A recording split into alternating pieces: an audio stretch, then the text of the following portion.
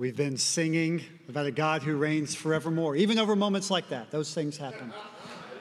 Our God reigns forevermore. And that's what we're going to talk about in the book of Acts this morning. If you turn there to Luke's sequel.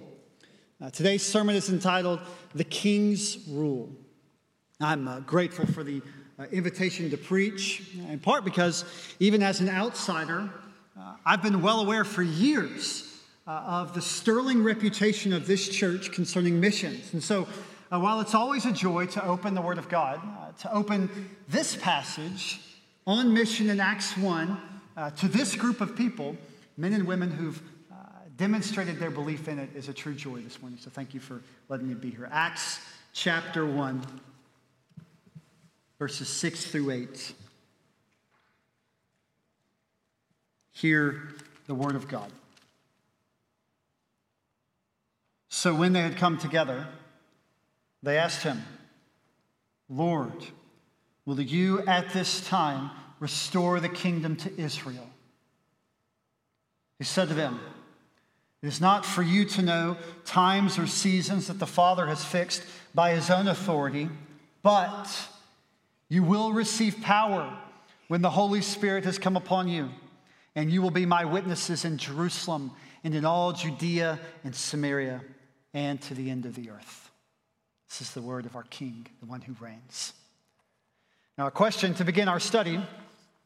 What description of those being ruled most honors the one ruling?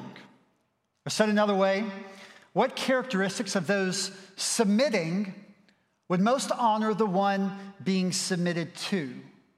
Because everyone submits to someone, and of course we start pretty early. Before we can spell obey, we're going to bed when mom and dad say. Now, of course, submission looks all kinds of ways, doesn't it? I mean, the baby might be in their crib. That doesn't mean he or she went there without a fight. Or a few years later, outwardly the teenager nails that curfew perfectly, outwardly submits. But I've learned that you can roll your eyes with a straight face. And of course, this mere outward submission is true in the workplace, isn't it? I mean, that directive makes its way right into your inbox and you do it, but that doesn't mean necessarily you do it gladly. This mere outward submission often happens too when humanity is submitting to governments. I remember years ago flying over the Atlantic, a long flight, beside a man from Iran. And he spent hours and hours of that long flight telling me how much the Iranians could not stand the Ayatollah. I mean, seemingly, that man rules over a lot of people. Millions submitted to Chairman Mao too. But seeming power doesn't necessarily mean honor, does it? And what demonstrates more power? Someone bending the knee or subjects gladly bowing their heart? Further, of those gladly bowing their heart, what would bring more honor to the one being bowed to? Is it people from one period of time, from one zip code, those with scores of shared human characteristics? Or is it glad submission from 100 eras, from a host of places, and from an abundance of languages? Wouldn't that group's unity, having nothing else in common, bring more honor to the one who united them? You know, maybe we suppress it, but all of us long for good rulers. Those we can trust, those who do what's just, and a community of people to live together with under that kind of gracious but righteous authority. We wish it were true in our families. We wish it were true in our workplaces. Maybe we wish it were true in our communities. Most deeply, I would say, we long for it in human history. Who is it that's ruling? Who is bringing everything about? To whom does history itself bow? You see, when the scriptures, the things we've been singing about, when the scriptures talk about the kingdom of God, it's not mere theological chatter. It's not Who cares? Abstract, prognosticating. No, it's discussing something we've been singing about, something that you deeply long for. In our passage today, Acts 1 speaks directly to this kingdom of God. Note first, the 11 disciples, they ask a question. Verse 6. So when they had come together, they asked him, Lord, will you at this time restore the kingdom to Israel? Now that word so is far from inconsequential. Luke, the author of the book of Acts, is explicit. He's connecting the question the disciples asked with what's happened in the 5 verses of the book. Now, verse 3 of Acts 1 tells us that Jesus had appeared to the disciples and he was talking about something. He was speaking about the kingdom of God. Now, what's new? He talked about that topic repeatedly. Now we're told he's continuing to discuss it even after the resurrection. Now, Luke doesn't tell us everything that Jesus said about the kingdom, but look at your Bibles. Acts 1, verses 4 and 5 do record a couple points he made. He ordered them, Jesus did, not to depart from Jerusalem, but to wait for the promise of the Father, which, he said, you heard from me. For John baptized with water, but you will be baptized with the Holy Spirit not many days from now. Then verse 6, so. You see why it's important? It's connecting the question of verse 6 to what's preceded it. Jesus had been talking to them about this kingdom. He'd been talking to them about the Holy Spirit. He'd related the two topics to one another. Now, maybe you'd say, what does the Holy Spirit have to do with the kingdom of God? Well, that's a great question, and it's a question this text in the book of Acts answers. Now, I know your time is precious. Why take a paragraph to say all that? Well, it's to say that the disciples' question itself is not entirely a bad one. You know, in the understanding of most Jewish men and women, this outpouring of the Spirit Jesus spoke about was connected to significant promises. And further, keep in mind that these Jewish men and women were under the thumb of pagan Roman rulers like Pontius Pilate and Herod Antipas. And so day after day, these men and women of faith were marginalized in and by their culture. They didn't submit necessarily gladly all the time. Day after day, they're longing for deliverance. Now, if you were being oppressed like that, and a resurrected man came to you and was talking about the kingdom of God, the soon coming of the Holy Spirit, you might ask, are we there yet? Right? It's kind of what the 11 ask here. Verse 6, Lord, will you at this time restore the kingdom to Israel? See, it's not entirely a bad question. Note secondly, in part, it's the wrong question. One year, a number of years ago, we've been teaching our kids about the seasons and the changing of the seasons. It was probably the middle of the summer, and they were dying to know in Memphis, when is this going to change? When's fall happening? And so we marked it on the calendar. Here's the first day of fall, kids. And on that day, I remember one of the kids just taking off toward the window, looking out, and then come running back to us like we'd betrayed them and said, it's not fall. The leaves are still on the trees. Now, what happened there? The idea was right. The timing may be a bit off. Well, that's what Jesus' response to the disciples indicates in verse 7. He said to them, it is not for you to know times or seasons that the Father has fixed by his own authority. Now, note here, he doesn't say, will you at this time? No, I won't. He doesn't say that. The question is wrong in part, not in totality. And like many in our day, what they long to know? They long to know the chronological details.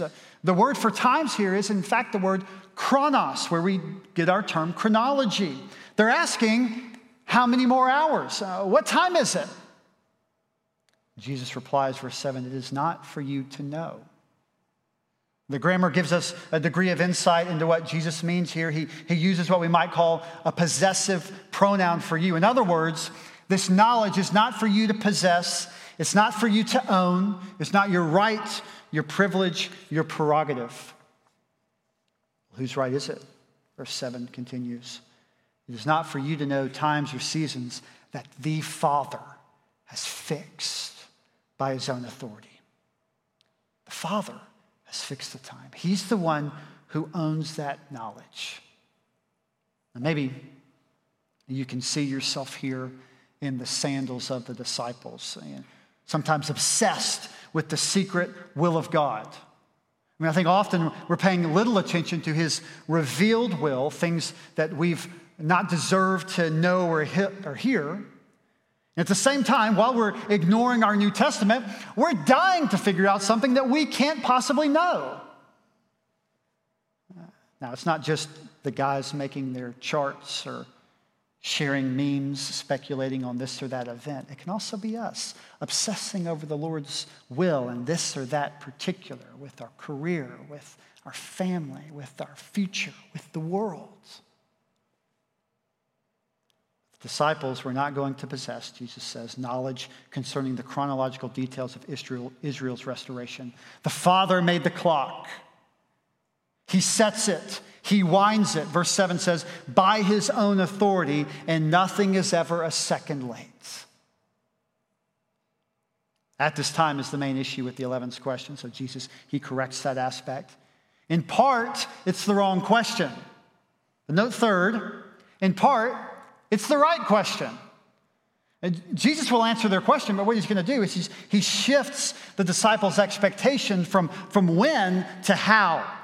Now, the first word of verse 8 is a strong word of contrast. When Luke writes, but, he means to say, you can't expect that, but you should expect this. Okay, verse 8, but you will receive power when the Holy Spirit has come upon you, and you will be my witnesses in Jerusalem and in all Judea and Samaria and to the ends of the earth. Now, what I'm submitting here is that Jesus actually answers their question. He's not just being dismissive, listening to them and then just talking about whatever he wants. He's not merely rebuking them. Yes, he's correcting the nuance of their question, but he's not pivoting entirely or changing the topic. They certainly have these overly nationalistic underpinnings to what they mean by restore. But what Jesus details in verse 8 absolutely has to do with restoration. And it absolutely has to do with the kingdom of God. So Jesus says to the disciples, your expectations concern the when of the kingdom, but let's talk about the how. Verse 8, you will receive power. Now, he'd already told them this at least twice, to wait on this power. There's a cliffhanger at the end of Luke's gospel. He says, behold, I am sending the promise of my Father upon you, but stay in the city until you are clothed with power from on high. So they're waiting, they're waking up. It's just the day. Stay in the city until this. Then Acts 1:5, Jesus says, the wait's not going to be much longer. You will be baptized with the Holy Spirit not many days from now. Again, no wonder they ask, is it time? So they're waiting on this promised power. Now, what's this power for? What is it that they cannot do on their own? Verse 8, but you will receive power when the Holy Spirit has come upon you, and you will be my witnesses. That's what this power is for. Now, this term for witness is not too different from the way we use it in our day. One New Testament scholar writes that a witness is a person who testifies in legal matters. We're familiar with that. A number of years ago, I was teaching at a retirement home not too far from here. And I'd arrived a few minutes early, and I'm sitting in my car looking at my notes. And as I'm sitting in this parking lot that faced the road in front of me, a car comes around the corner flying. And when I say flying, I don't mean metaphorically. I mean it is in the air.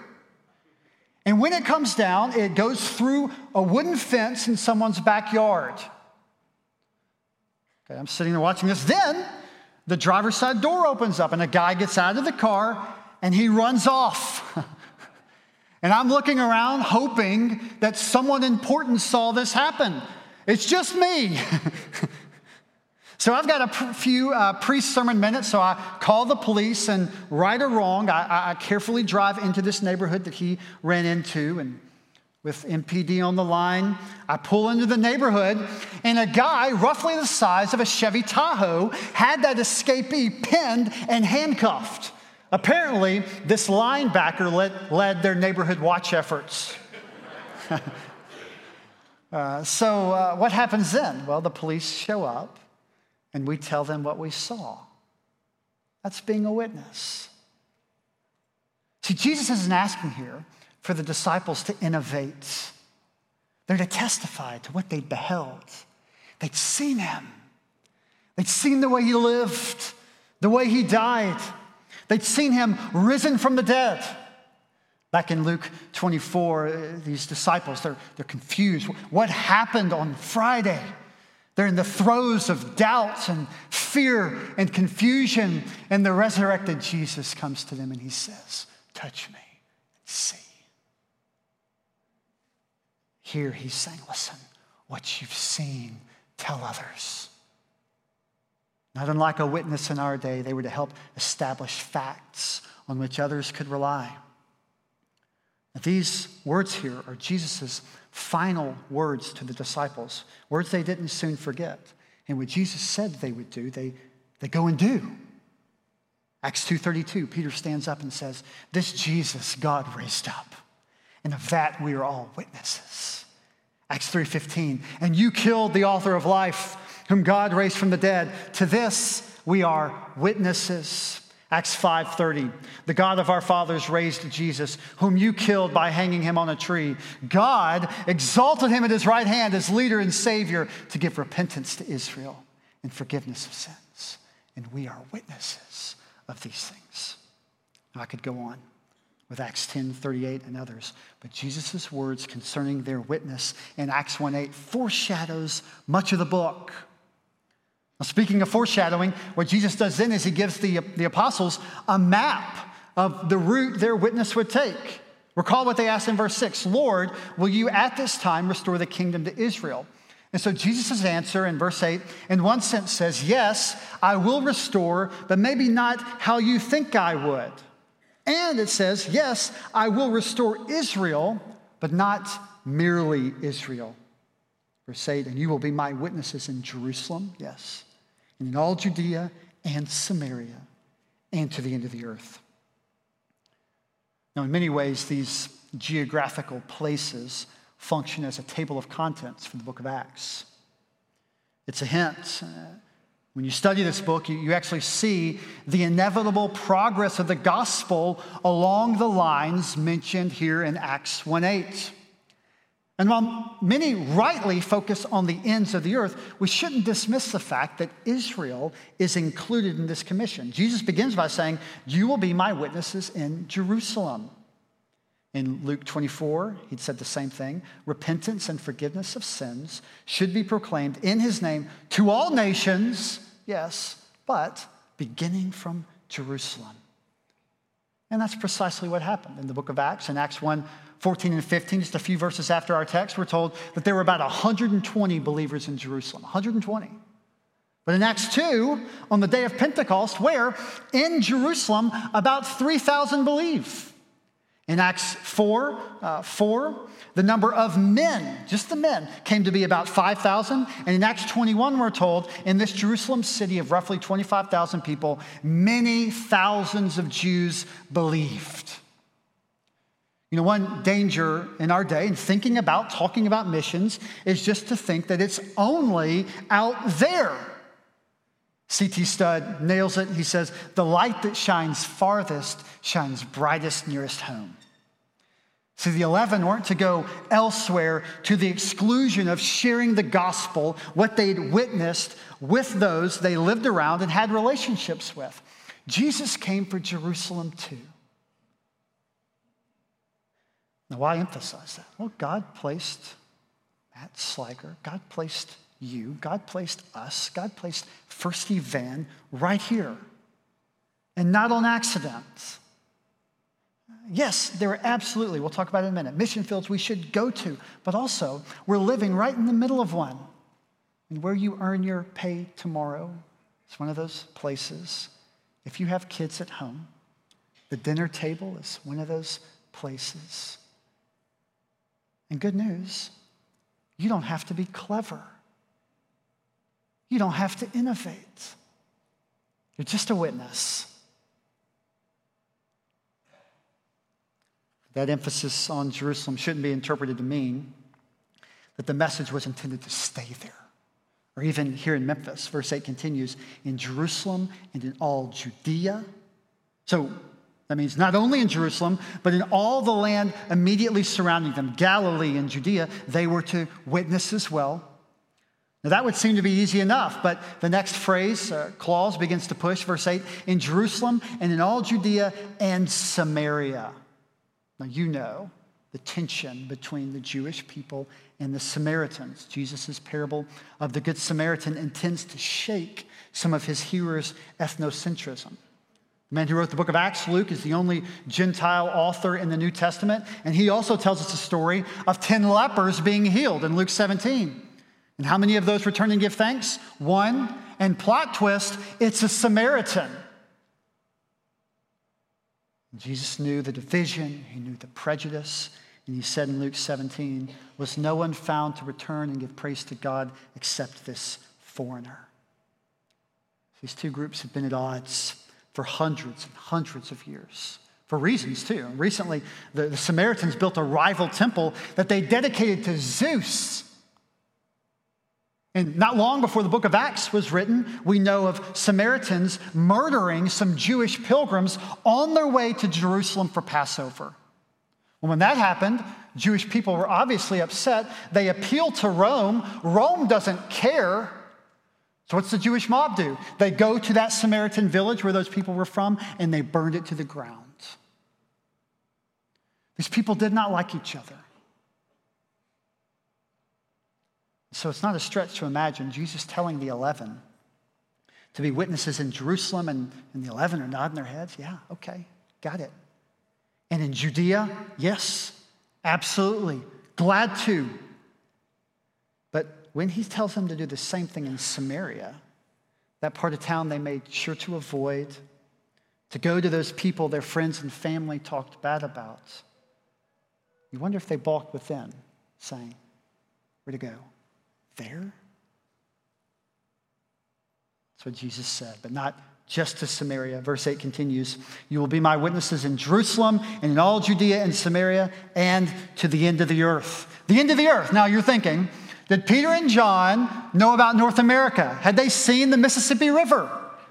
No, of course not. But it does mean here that it's referring to the farthest reaches of the known inhabited world at the time. One premier mission theologian named Eckhard Schnabel done extensive work on this text. And when discussing this commission, I found this helpful, he takes the cardinal directions one by one. We're thinking about the end of the earth. He says, beginning from the west, he says the end of the earth at this time was considered to be Spain. Okay? And then the northern end of the earth, in terms of inhabited places, was a place called Scythia. So Schnabel actually footnotes ancient works that call Scythia the end of the earth. That's west, that's north. The southern end of the earth down here was Ethiopia. And finally, the eastern end of the earth went beyond India. Now, Schnabel says that's what the 11 would have considered to be the ends of the earth when Jesus spoke to them. And then he writes this, even though we have no explicit information about how the apostles understood Jesus' directive, it appears that they took it literally. Listen to this. To the north, Paul mentions the Scythians in Colossians 3. To the south, Luke mentions an Ethiopian in Acts 8. To the west, Paul seeks to go to Spain in the book of Romans. And to the east, we have compelling evidence that doubting Thomas went to India. See, Jesus didn't say that they might receive power. He didn't say that they might be witnesses. In both cases, he said, you will. In the words of William Carey, they expected great things from God. He said, you will receive power. And because they expected these great things from God, what did they do? They attempted great things for God.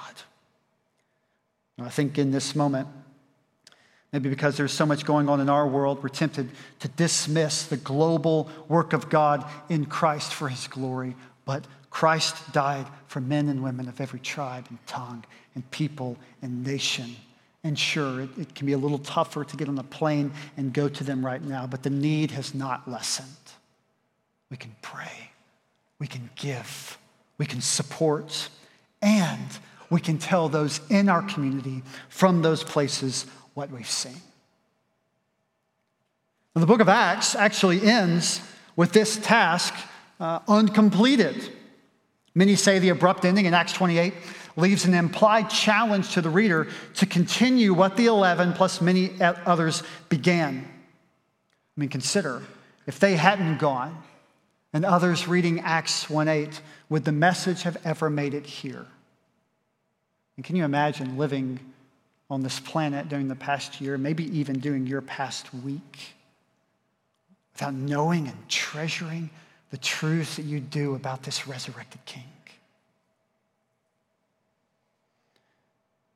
Now, maybe you thought when I said that I've forgotten about the kingdom.